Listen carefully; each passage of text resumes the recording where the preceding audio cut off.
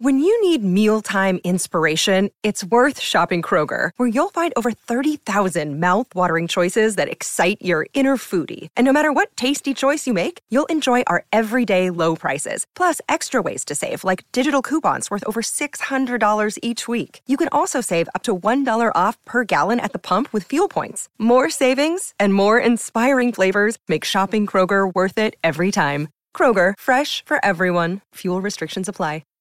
Hi, everybody. This is Adriana Trajani. I'm the host of You Are What You Read. I have the privilege of interviewing luminaries of our times about the books that shaped them from childhood until now. We get everybody from Sarah Jessica Parker to Kristen Hanna, Mitch Albom, Susie Essman, Craig Ferguson, Rainn Wilson, Amor Tolls, you name it, they come, they share. New episodes of You Are What You Read drop every Tuesday on Apple, Spotify, or any major streaming platform wherever you listen to your podcasts.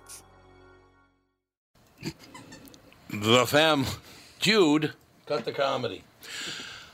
The Family Podcast with co-host Catherine Brandt, Hackmaster Ralph Basham, MD, Andy Brandt Bernard, and Cassie Schrader. It's Tom Bernard. We'll be right back. Kickoff hour 2 of The Family. Where's the manager? Walzer Automotive presents Car Selling Secrets.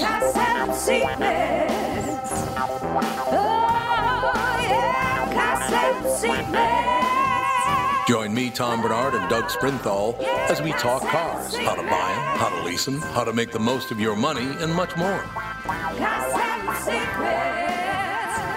What's it going to take to earn your business right now?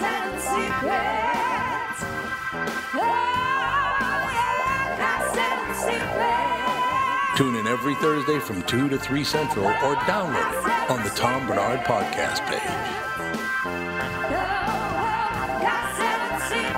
I don't know. I think I'm going to have to think about it.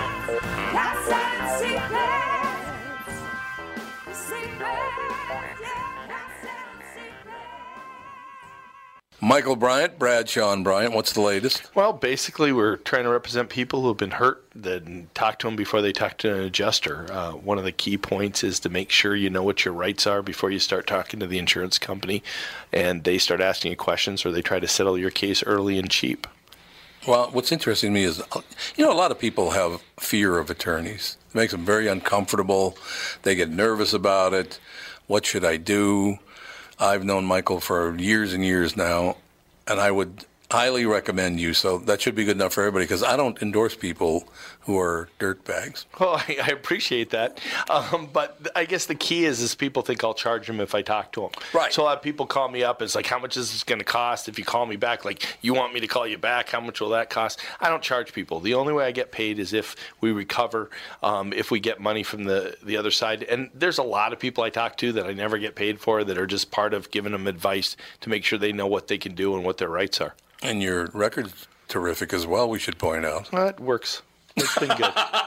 It's been good, ladies and gentlemen. It's been good. And how do they contact you? And either through our website, which is minnesotapersonalinjury.com, minnesotapersonalinjury.com, or at 800-770-7008. Michael Bryant, Bradshaw and Bryant.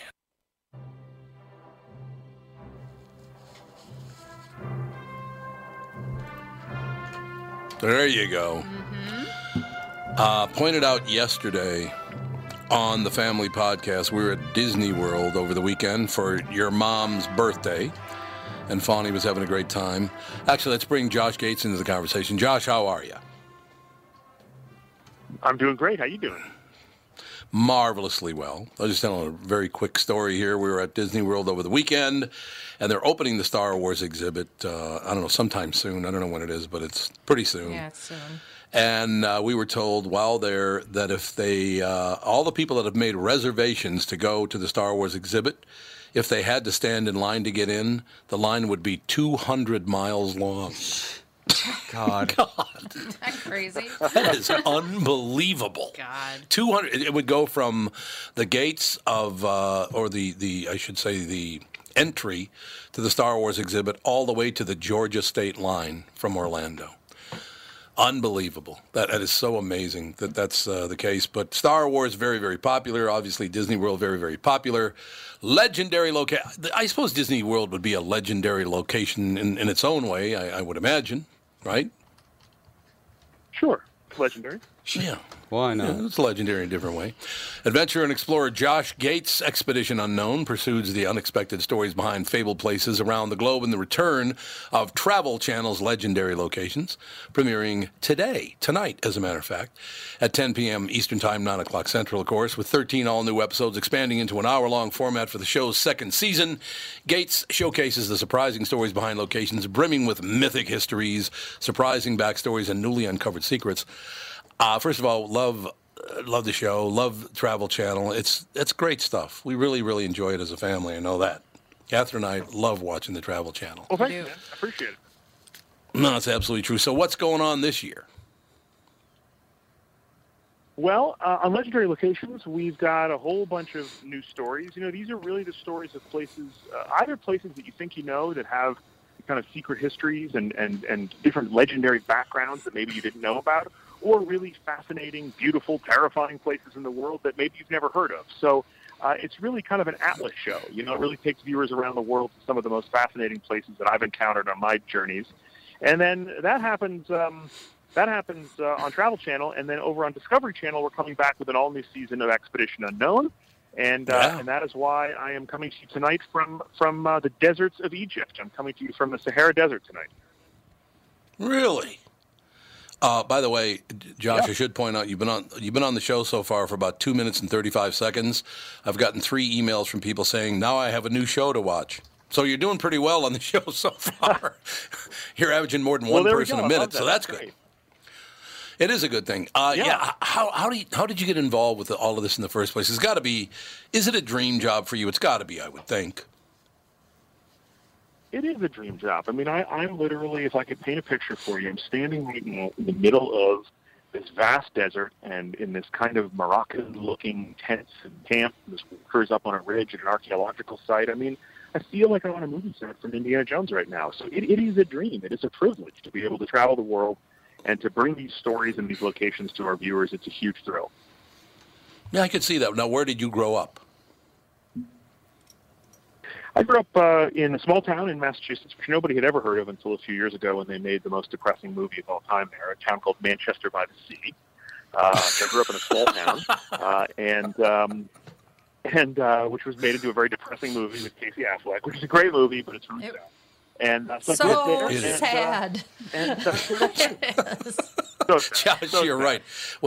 I got to be honest with you, Josh. When he comes home from the grocery store, it's one of the most depressing things I've ever seen on film. It's like, oh my God!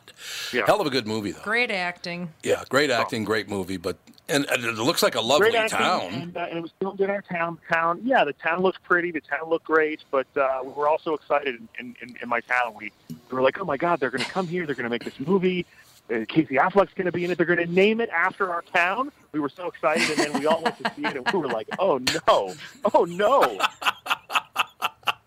Yeah. No, it was great. It was a great movie. It really was. So was this one of these? Look, I guess you have to go inside my own head and say the first time. I don't know if I was in first, second, third grade, something like that. I looked into a world history book, and I saw these sphinxes and pyramids and the Tower of London and all these different sites in Asia. And I thought, my God, we don't have any of that stuff where I grew up in Minnesota. Why do they get all this stuff and we don't get any of it? And it kind of piqued my interest to the point where I love shows like yours. Because, I do 2 radio shows. I do a morning show and an afternoon show, so therefore I don't get to travel a whole lot. But through your eyes, I get to see everything, which is terrific. I love that. Well, that's great, and that's really our goal is to take viewers around the world to these amazing places. And what we're really doing here is we're here in Egypt because on Sunday night we're doing something that we have never attempted before. We are going to do a live episode of Expedition Unknown on Sunday night on. Oh, did we lose him? I guess on live TV. There you are. Oh, you can do it on live. So I'm here. In the season premiere. Yeah, good. Yeah, you kind of dropped off for about 5 seconds there. Not a big deal. Sorry. Hashtag Sahara Desert. So we're going to be doing Sunday night. Sunday night, we're going to be doing a live episode of Expedition Unknown for the first time ever on Discovery Channel. We're going to be opening an Egyptian sarcophagus from an Egyptian tomb on live TV. Ooh. Oh, man. How great is that? I mean, you're going to be right there. That's, like I said, this whole thing's got to be a dream come true for you, because that would be something I think just about everybody I know would like to stand there and be present for, I would think. That's fascinating. And that's really why we're trying to do it live, is that, the show is really about taking viewers on an adventure, and this is like the ultimate version of that. We're going to have cameras in these tombs with us. We're going to haul this sarcophagus, open this lid, and show that live to our who or what is going to be inside. It's going to be one of those great mysteries where we don't know what's going to happen. So what if you open the sarcophagus, and it's Rodney Dangerfield? What do you think? Well, that would be exciting. I think I'd make the front page of the New York Times. I think you would, Josh. Weird. I think you're absolutely right. Would it be the greatest they take the lid off the sarcophagus? That would be a major find. No, that's where he went. Okay. Now, it does say in the season premiere, Josh Gates explores both the natural and the supernatural. He examines an ancient cathedral made entirely of salt and buried 20 stories beneath the streets of, what is it, Walexa? Is that how you say it? Waleska? I don't know how you say that. Walecha, yeah. Walecha. So the supernatural. So let me get this right. The way I'm reading it, this cathedral made of salt is 20 stories beneath the street? Yeah, there's basically a huge salt mine there, and the workers that work down in those mines hauling out salt built cathedrals and shrines underground out of salt, basically carved out of the solid rock. And so it's a crazy place. It's a really cool story, and that's part of the Legendary Locations premiere. And it's a really one of a kind places that a lot of folks, myself included, didn't really know much about. No, I gotta be honest with you. The next thing I'm about to bring up, you and I will have this in common once you go through it, because I went to Catholic school. So I have run into basically a nun under demonic possession who got so mad at me she started screaming at the top. I thought she was possessed by the devil, I'll tell you that. But and Sicily believed a mysterious symbol in Sicily believed to be written by a nun under demonic possession. What's that all? Because I did grow up Catholic, Josh. So it's kind of, I'm not the most religious guy in the world. It's a great. No, it's another story about an ancient document that was written by a nun in a monastery that's written in this sort of cryptic code, and nobody's been able to decipher what it means. And she claimed that she was possessed by the devil, and so it's this historic document that's covered in these strange symbols that people have spent a lot of energy and time trying to decode to see if it's just gibberish or whether it could be a message from the great beyond. God, see, that stuff would be so.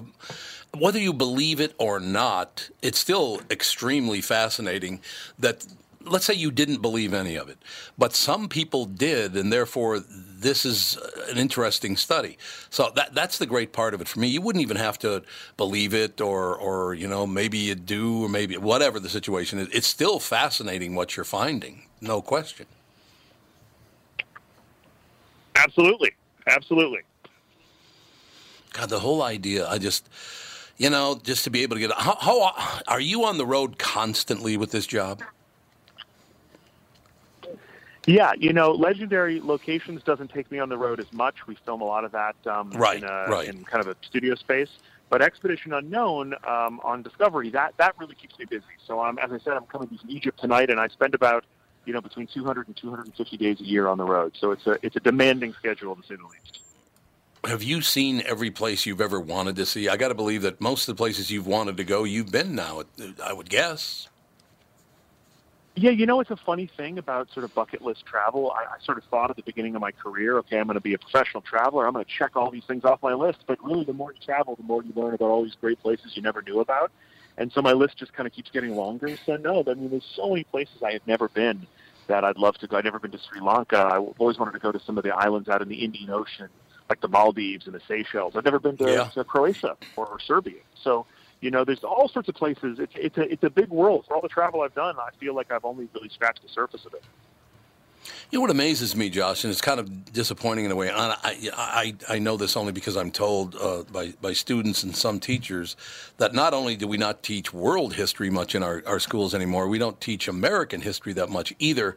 I think that is a huge mistake, to tell you the truth, Josh, because just what you're talking, I never knew there was a cathedral made of entirely of salt, 20 stories behind a city in Poland. I never knew any of the demonic possession of the nun with the symbol.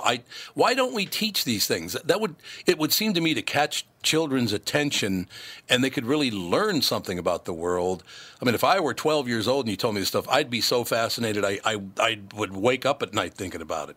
Why don't they teach these things? Totally. Yeah, it is. I know, and it's amazing. I mean, one of the things that we've been talking about a little bit over here in Egypt for this live show is people have a real fascination with Egypt. Like most kids know the pyramids and the Sphinx and King Tut and things like that. So, it's like people are interested in this material, but we don't really teach very much about it. And so, if you look at the United States, right, our country is 243 years old, something like that, right? I think that's right, 243. Yep. Egypt. Mm-hmm.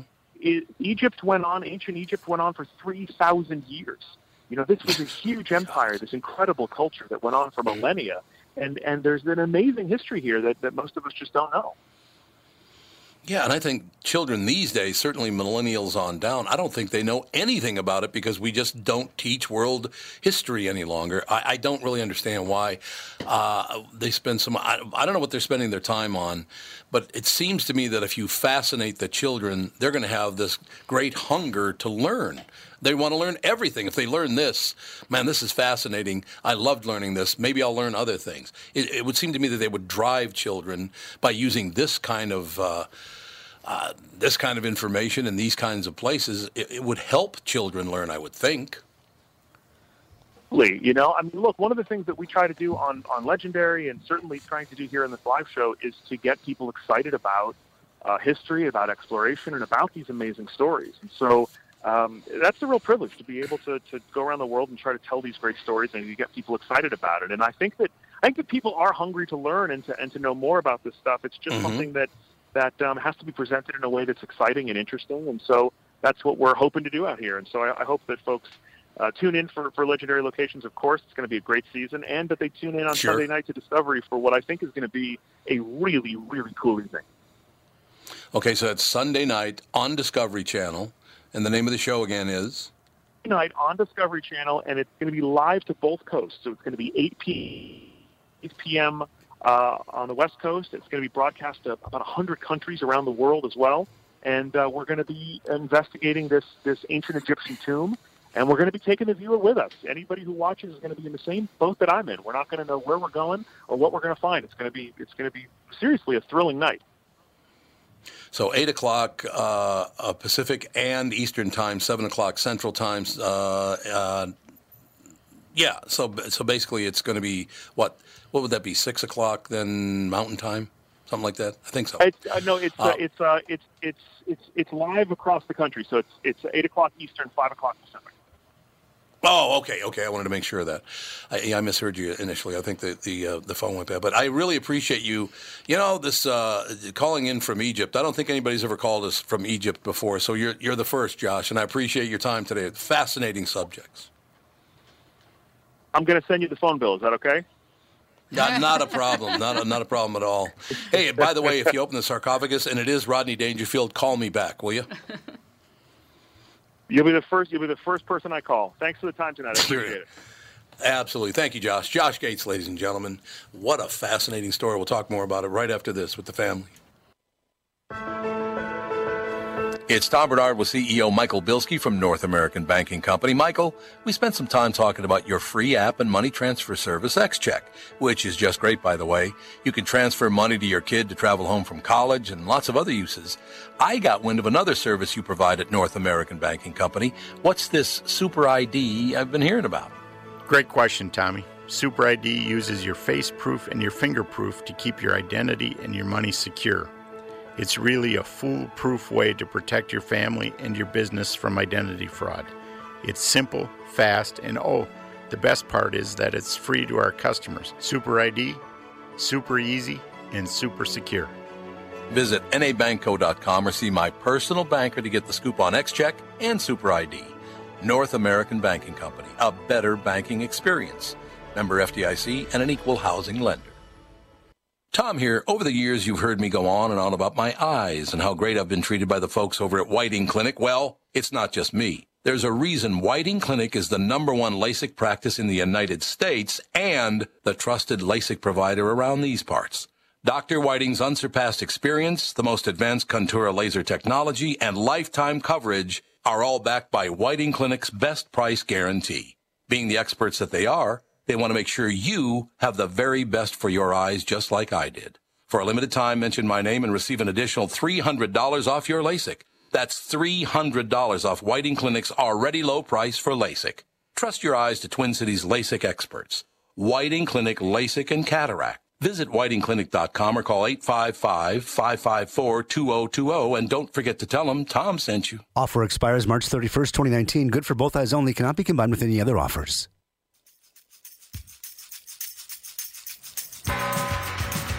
Oh, really? Walk like an Egyptian.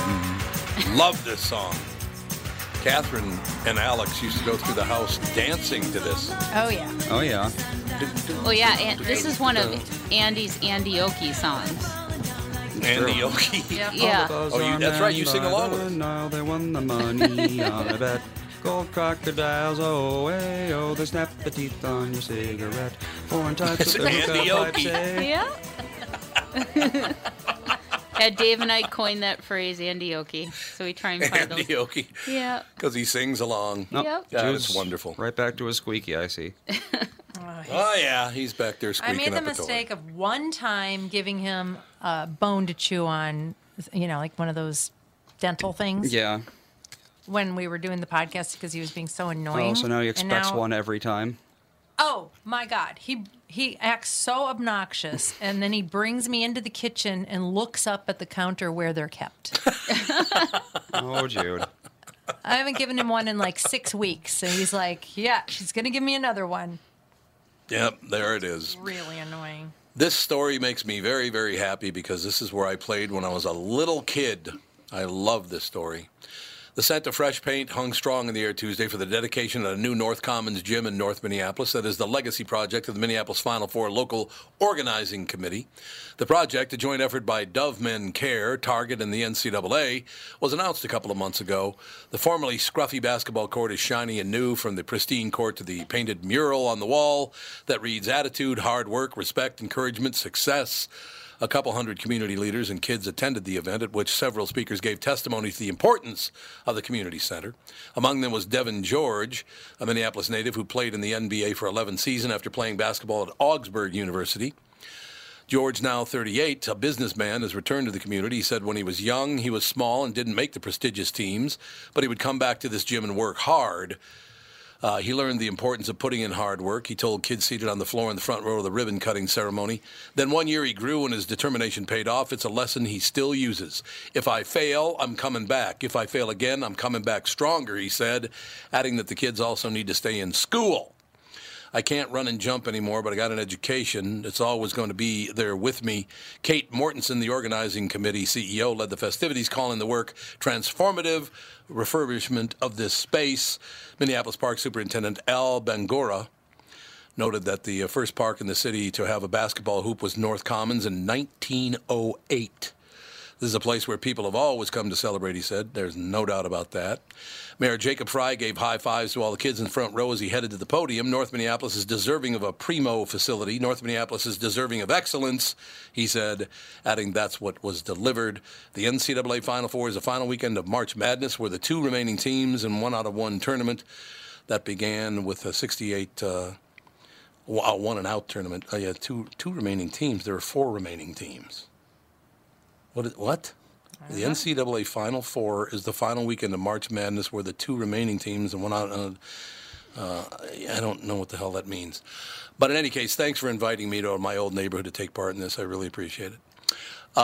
They never invite me to things in North Minneapolis. Isn't that unbelievable? All these other people like Jacob Fry, who had nothing to do with it, and all these other dopes get to show up. I'd love to go to those things, but they will not invite me to them. So, apparently I don't kiss enough political ass or something like that. Do you think that's what the problem is, Ralph? I think so. I don't think that you fit the template. You don't fit you're independent and you're out there you're talking about things that no one wants to talk about, and they're very uncomfortable you being around.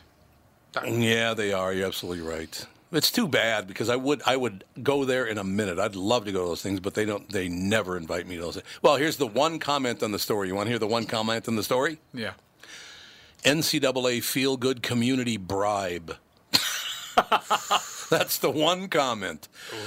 Yeah, I mean, the problem is you've politicized this thing. Instead of celebrating the North Side, celebrating North Commons, where I played baseball and basketball and football as a little boy. I love North Commons Park. When I was a little boy, the North Side Parade was on Plymouth Avenue. And then when I was a little bit older, like a teenager, it was on Golden Valley Road, right by North Commons Park. People like Mark Rosen grew up a couple of blocks from there, and several other people you'd know. I didn't see Mark Rosen's name on this roster either. He grew up in North Minneapolis. So, as a little boy, then they moved to St. Louis Park. But I don't know. It's too bad that they do this kind of thing because I would like to see the people who actually grew up in North Minneapolis. They had one guy there. Devin George was there. But the rest of these people, I've never even heard of these people. Kate Mortensen, Jacob Fry, what the hell he's got to do with North Minneapolis, I don't know. How would you know what North Minneapolis is deserving of? And by the way, he said North Minneapolis is deserving of a primo facility. Oh, is it primo? Primo. God, what a loser. I know, he's so hip. Well, you should go hit the pipe more often. I don't think you smoke enough dope there. You probably should hit the pipe a little harder. What do you think? No, it does. It does piss me off, though. That's possible. You say that's maybe why they don't invite you. Some people might Well, say, yeah, hit maybe. the pipe, hit Yeah, the pipe. I think that might be it. So they don't want to hear the truth? Oh man. Oof. See, now this is a great part of it. Willie B. Japser, it says here. I thought his name was Jasper. It says Japser here, though. That's a typo, I'm pretty sure. Yeah, because his name, I'm pretty sure his name is Willie Jasper. The Jasper family. Maybe he's not part of the Jasper family in North Minneapolis. There are a lot of Jaspers in North Minneapolis when I grew up there. But I'll go with Willie B. Japser, who has worked at the North Commons Recreation Center for 29 years, reached for the sky after cutting the ceremonial ribbon during a dedication for the finished Final Four Legacy Project basketball court at the North Commons Recreation Center. It is a nice thing that young kids can go there and be safe and learn something. It is a wonderful place. The 4th of July fireworks used to be there back when I was a little kid. Oh, and by the way, the North Side Parade eventually moved to West Broadway and then just completely went out of business. So it went from Plymouth to Golden Valley Road to West Broadway to extinct, which is too bad. You could find a fist fight at the North Side Parade. I will say that. You could run into a couple of guys slugging it out. That I would tell you is true. But I don't. That guy's name's not Japser. You think? Is there any such name as Japser? I don't think so. I know, but I'm very, very happy for them. I wish I could be there, but I think Ralph is right, that I don't toe the line and I don't try to fit in, and therefore they don't care for that. It makes them very, very uncomfortable because they're a bunch of sugar-tit candy asses. But other than that. That's nice, too. What? I'm just being honest. No, it is great, though. I'm very happy for the kids. There are a bunch of very young kids here in the picture, and I'm very happy for them because it's a great, as I said, safe place where they feel wanted. And that's what children needs, particularly children in neighborhoods like North Minneapolis, right? But all children need it's a that. terrific thing. All children need that yes, and appreciate that, regardless of what their background is. That's a universal No, need. you're absolutely right. It is indeed, and it's terrific. I know that a couple of years ago there was a project also in North Minneapolis, and I actually, just very quickly, after the tornadoes in North Minneapolis, several years ago when R.T. Ryback, I guess, was the mayor at the time. The tornado went through North Minneapolis, and Catherine and I reached out and said we would like to get involved in helping people to rebuild their houses and raising funds because I could raise a lot of money and help. Never even called me back. The mayor never even called me back. Then when Bricks Market burned down, like the building next door, and Bricks Market. Bricks Market was a place that gave my mother credit because she didn't have money to pay for groceries, so they would give her credit and she would eventually pay them. So when that building burned, we reached out and I said I would love to help rebuild Bricks Market because it was so very special to me because they helped the family out when we needed it. Never called me back again. And that was Betsy Hodges, who was on this show many, many times. Yes, she I don't know was. what happens to these politicians, but they get their heads straight up their ass at some point, and I don't know why that is. Well, I think most of them, even if they start out as sort of a neutral party to party politics, I think there's just so much pressure within the system to become almost extreme. Yep. Yeah. They feel like they have to. Well, I don't know. That doesn't ring true with me because even if they're suppose they're moderate, they say they're moderate, then all of a sudden they become the extreme liberal. Someone reaching out to help a community should not negate that. That makes no sense. I agree. No, it makes no sense. It makes sense if that person is not part of their team, part of their liberal team or extreme right, whatever it is. But she was on this show many times and asked me for my endorsement. That part was okay. Well, it's always different when you're getting endorsements, isn't it? Yeah, it is always different. It's a completely different world once they're elected. You are right about that. But let me just tell you something. Whether on this show or the KQ Morning Show, if I had gone on and said, Catherine and I have a fund going, we would like to raise money to rebuild a couple of buildings, we would have gotten that money in about one day. It would have taken about a day to replace that building because KQ Morning Show listeners and people who listen to this podcast are very generous. They always have been. Why you'd want to turn your back on an automatic rebuild, I don't understand. Because that, by the way, that lot is sitting empty now. There's nothing on that lot now. So why didn't you want to do that? Is there some way that I could figure out how much money they're skimming if I got involved? I mean, is that what it is? I'm just asking. I'm not saying they are. I'm just saying maybe that's a concern they all have. Yeah, but I just can't believe that they get they turn a blind eye or turn their back on people who help them get a leg up and become successful. And why they why they become too good for you to help and to talk to you and really to be involved in the community, to return calls to people who want to interview them and talk about things and to have a dialogue about stuff. Yeah, they're just, once they're elected, they are untouchable. They are in there. They lock themselves in the vault, in the Al Capone vault, and that's it. I did find out why Tim Walz basically hasn't responded to requests to be on the KQ Morning Show. Did you see his two latest ideas? No. Oh, yes. Wants to raise the gas tax by 20 cents, which is about a 70% increase on the gas tax where it is now. Wow. And he also wants to raise the highest level of state taxes to 14.5%, which would be the highest state tax rate in America. That's why, in my opinion, he didn't even respond to requests to be on the show, because I would eventually burn him to the ground for that, because he's out of his mind if he thinks that would help the state of Minnesota. Everybody with 5 cents would leave and move. They would move elsewhere. A lot of them probably across the Wisconsin border, right? Yep. Any place to get a little bit cheaper. It doesn't take much for it to push people away from your state. I mean, that's a lot of money. That's lots and lots and lots of money. No doubt about it. Yeah, it's too bad. I mean, the whole thing is just, it's really unfortunate because so much could be done and so much help could be given. I could have reached out to so many people with big names that would have said, I would love to help with that. It would have been done in 24 hours. It would have happened.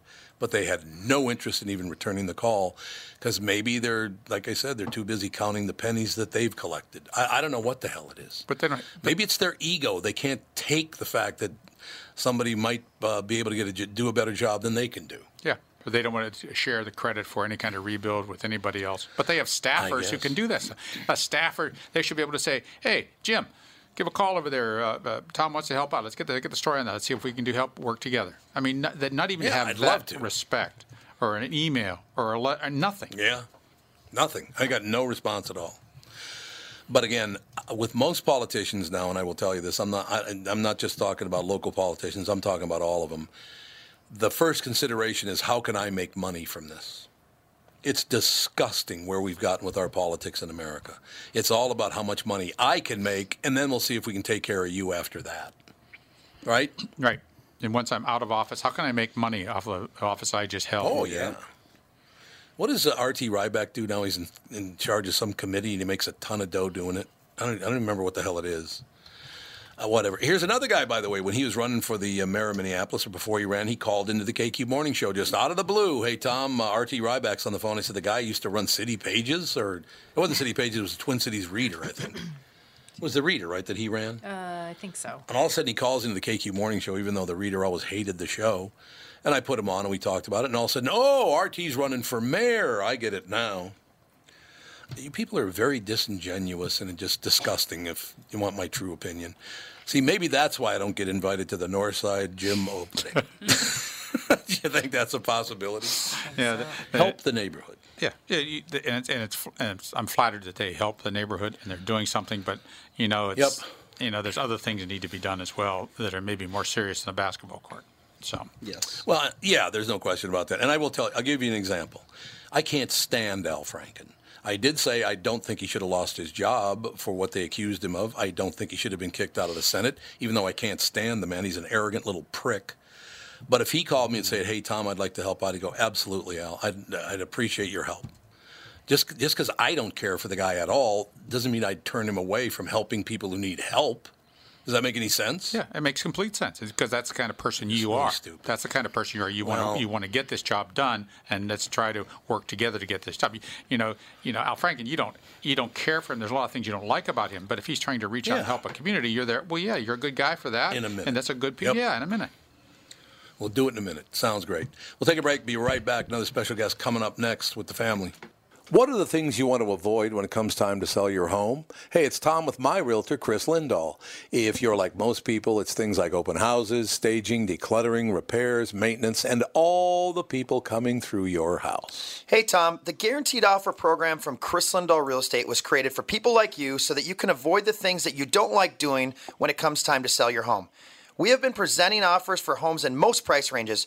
Homeowners are loving our Guaranteed Offer program, especially how much money they are making on their home sale without the inconveniences. So this program is for all price ranges and conditions, including perfectly maintained homes? Most homes do qualify. To see if your home qualifies, go to chrislindahl.com and click Get Offer right now. Will you be the next homeowner to accept an offer from our Guaranteed Offer program? Find out now. If you qualify, you will get an offer in 48 hours or less, and the best part is you get to pick a closing date that is convenient for you and close in as little as 3 weeks. Go to chrislindahl.com right now to see if you qualify or call 763-401-SOLD. That is 763-401-SOLD. Tom here for Sabre Plumbing, Heating, and Air Conditioning. Right now, Sabre and Bryant are teaming up to offer 0% financing for 36 months when you buy a new Bryant furnace. This is the perfect time to replace your old furnace with a new trouble-free, energy-efficient furnace from Sabre. And when you buy Bryant equipment, you're getting one of the most trusted names in the industry. This 0% offer is available for a limited time. Call Sabre Plumbing, Heating, and Air Conditioning to find out more, and please tell them that Tom sent you. Sabre and Bryant, whatever it takes. Dude. Andrew? Yeah? Our guest just called Mom's cell phone. That's a little odd. There he is. Oh, you got him calling in now? I believe so. I like it. That works for me. I just wanted to make sure that Austin was taken care of. Austin Kleon, is that how you say the name? Is Austin with us? Yes. Austin. Hi, Tom. How you doing, Austin? Hey, this how is are actually things? Matthew. Can you hear me? Matthew, you sound great, Matthew. What's the latest? Not too much. I'm just going to go ahead and see if they're all set for you. Give me 1 second here. Terrific. Thanks, Matthew. Our special guest, Austin Kleon, promoting the book Keep Going, 10 Ways to Stay Creative in Good Times and Bad. In his previous books, Steal Like an Artist and Show Your Work, both New York Times bestsellers, Austin Kleon gave readers the keys to unlock their creativity and showed them how to become known. Now he offers his most inspiring work yet with 10 simple rules for how to stay creative, focused, and true to yourself for life. Austin, how are you? I'm great. How are you, Tom? We're doing extremely well. Matthew did a good job, by the way. We for some reason Matthew was given my wife's cell phone number, but everything worked out, and now you're on the show, and I'm fired. Hey, it works out, right? I'm glad I answered the phone. Hey, however we got here is good. That's the way Austin, I got to tell you sound like you're about 15 years old. How old are you, ballpark? Oh yeah, I'm 35. Yeah, you sound very young, which is 35 is plenty young anyway. So yeah, keep going. 10 ways to stay creative in good times and bad. What's it all about, Austin? This book is a kind of pep talk for people who are feeling like they're having trouble kind of staying on their path with their work. It's a list of 10 things that I think will, it was really a book that I needed to read, so I had to write it. A couple of years ago, I had felt like the world was too crazy and art was too hard, and I didn't really want to do it anymore. And I kind of went away for a while and studied some other artists that came before me and thought about my own practice and turned it into these 10 commandments for myself. And now I'm putting it out there so it can help other readers. See, I think it's a great idea, and I love where it came from. I think the fact that it came from you and the way you felt about things, the way you felt about art and writing and all the rest of it, and the fact that you needed some help, you went and found the help, and now you want to help others. I think that's terrific. That's kind of the way I go about my work. Like, my books aren't about me, like, having all this knowledge and wanting to impart it to readers. It's really about, hey, I've been struggling with the same stuff that you're struggling with. Here's what I found out so far. It's almost like sort of being a fellow student than a teacher. I'm like, hey, you can look over my shoulder. Like, here are the answers I came up with. Now, Austin, were there things going on in the world or things going on in your life, or was it all things that kind of just came together and you went, I just don't feel the same as I did about writing and drawing and all the rest of it? What was it, the world? What was happening? Because the world is a very odd place right now. The United States is a really odd place because if you watch television, you'd think everybody hates everybody else. And that everyone's a liar. And everyone's a liar. Did that take its toll on you? The whole political, and I'm not just talking about the Democrats and the Republicans. I'm just talking about how political life has gotten. Is that really hard for an artist?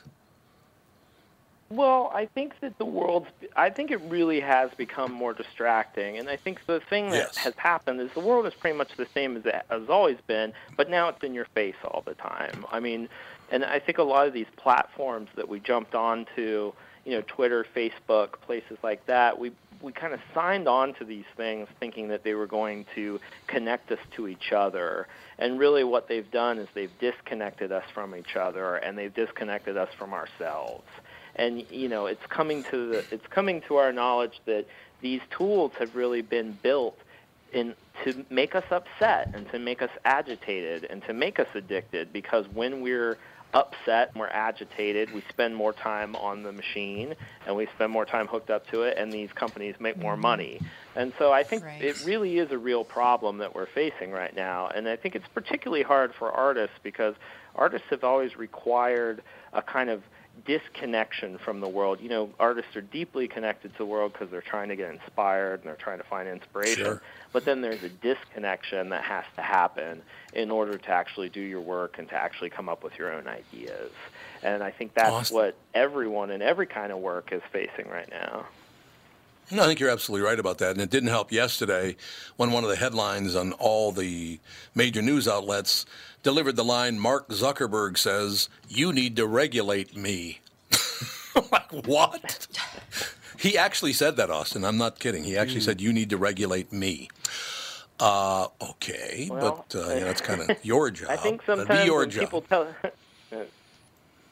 I'm always a fan of Oprah's saying that when people show you who they are, believe them. I like that. No, it is a great quote. You're absolutely right. I don't know. So, yeah. Mark Zuckerberg knows what he's done. He doesn't know what to do next. Yeah, no.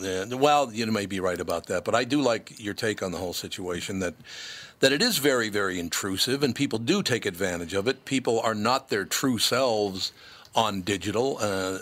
They think that's their true self there, but it's not. Everybody's a lot bolder and tougher, and everybody, has these great statements to make, and they don't care who they harm. We didn't have to use. Well, you said you're 35. When I was 35, I didn't have to deal with that, Austin. I didn't have to deal with that at all because it didn't exist. So, yeah, people your age. Our son Andy is on the show. He's 32 years old.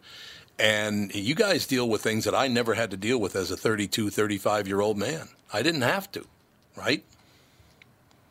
Well, I think one of the things that my reading and stuff has shown me is that, the world has always been difficult, and it's always been hard as a creative person or someone trying to just, live a life. I mean, Henry David Thoreau used to complain about reading a weekly newspaper because he felt like it was taking him, away from his daily life. And now I'm sitting here thinking a weekly newspaper seems about the right amount of news to digest, in a week. Yes. And so it's interesting how, things change, but they stay the same. And I think that's why I like reading old books. I think that, reading old books really takes you out of, it's a great time machine, and it can take you away from this endless spew of news that's going on right now. And it gives you perspective on your life. Yeah, I think it is good. How much reading do you do, Austin? Is there any specific amount? Do you come and go as far as reading a lot is concerned, or are you a pretty consistent reader? Well, reading is part of my job, so I wouldn't want to put. I would always want to put that caveat at the beginning. I probably spend 2 hours a day reading, which I think probably sounds like a lot to some people, but like I said, it's part of my job, and you'd be surprised, like, if you go to bed early and grab a book, how much you can get read in a week. Yeah, that would make total sense. Now, you actually do live in Austin, Texas. Is that correct? I do. Yeah, because the only reason, because I was reading this, and it says austincleon.com, and it says it right after the fact that that you live in Austin, Texas. I'm like, man, that works for me. Austin, Texas is a really, really good place to be an artist, though, isn't it? I mean, writer, an artist, whatever. Austin, Texas is a very, very cool town, I think. I assume why you live there. It's a very livable place. I've lived here about 12 years, and it's I think it's getting increasingly harder to be a creative person here just because the rent's so high. But that's the problem with nice places, is everyone wants to live there. So, but yeah, Austin's a great place. I think Austin is, the thing I like about Austin is it doesn't get too big of a head on its shoulders. I think a lot of the artists here are humble and hardworking, and particularly the ones that I know. And there's a kind of individualist streak here where people they stay quiet and they do their work. And, it's a good place to be. I like it. I do love this from the bio. The creative life is not a linear journey to a finish line. It's a loop. So find a daily routine, because today is the only day that matters. Disconnect from the world to connect with yourself. I'm old enough, Austin, to have a 32-year-old son. So ballpark, you kind of tell how old I am. I have to remind myself at this part of my life that I need to live life one day at a time. Do all people go through that? Do you, as a 35-year-old man, do you have to remind yourself to live your day like it's your whole life, that you should live one day at a time? It's very, very good advice. I think, I think that I think, of course, yeah. I think that the great philosophers taught that living is really learning how to die. And I think we're a culture that we don't really think about our own mortality very much. I mean, a lot of the products that are sold to us are all about delaying our mortality and delaying our aging and stuff like that. And I think that, a healthy life is one in which you acknowledge that it won't be around forever. And so you do try to seize your days, you try to fill them as best as you can, and you do live one day at a time and take each one as a gift. That's this kind of ancient wisdom that I think was kind of lost. Yeah, I think you're absolutely right. Austin, you talk about 10 simple rules for how to stay creative, focused, and true to yourself for life. how did you come up with the 10 simple rules? Are they rules from other sources you brought together? Are they your 10 rules on how to stay creative focused? What are the 10 rules? I mean, you don't have to go through the whole package, but how did you arrive at the 10 simple rules? A lot of the rules are things that I stole from other artists and thinkers and writers through my reading, because reading's a big part of my life. And then the other parts were from, acquaintances and friends and my own practice. It's kind of a tapestry of things read and lived, and that's kind of how these books come together for me. It's people who came before me, and then people who are around me, and then the person I guess I am. Is there one of the 10 rules, or maybe one or two or three of the 10 rules that are really most important to you as a person? Personally, I like the penultimate one, number 9, which is demons hate fresh air. This is something that the film director Ingmar Bergman said to his daughter. He said, when you get up in the morning, you should go for a walk as soon as you can, because all the nervous energy you build up, all the demons that you have, they hate the fresh air, and they hate you being outside. And then you can come back in after you've kind of warded them off, and you can get to your work. And I think a daily walk, or walking as much as you can, I think that disconnects you just enough from the machines and everything, and it gets you out into the real world, and you use your own 5 senses, and you think your own thoughts, and you bump into neighbors and things on the street, and it's the best way to kind of live your life in a deliberate manner, I think. So I like to recommend people take a lot of walks. It's interesting because where I grew up, the Italian men, the old Italian men in my neighborhood where I grew up would always say, you cannot think clearly unless you go for a walk after dinner every night. They absolutely believed what you just said, that they needed to get out there, and maybe it was shaking their demons or whatever it was, but that, getting that fresh air, going for a walk and a little exercise, They basically called it getting their head straight, but it's basically what you're saying today on this show, that you need to get out there and move around and get your head straight. It's ancient wisdom. The Greek philosophers, they thought to walk is to think, and that's just, it's ancient wisdom, again, that we've lost. It is indeed. Well, sounds like your background, you're a very clear-thinking guy. I mean, you're 35, so you've lived, well, I don't want to say half your life, Austin, because hopefully you live past 100 at this point. But, you've lived 35 strong years. Did you have a lot of influence from your mother, your father, other family members to be such a clear thinker? I had great parents to become an artist. I had a mother who told me I could do anything, and a father who said, prove it. And that together... I love that. I had great parents, and I hit what Warren Buffett calls the ovarian lottery. I got really lucky with my parents, and I think that if you have two reasonably, or if you have a reasonably intelligent person that loves you to raise you, that's half the battle in this life. You got a good head start. Well, you're a good man, ladies and gentlemen. Keep going. 10 ways to stay creative in good times and bad. Austin Kleon, it's Kleon. The book is available everywhere, certainly on Amazon. Austin, you're very clear. And by the way, your parents, I'm sure, are very, very happy that you turned out the way you did, and that you do understand that they were good parents. So that's a great start. Austin, thanks for your time today, sir. Thanks for having me. Absolutely. Austin Kleon, ladies and gentlemen. Keep going. 10 ways to stay creative in good times and bad. And we will talk to you tomorrow with the family.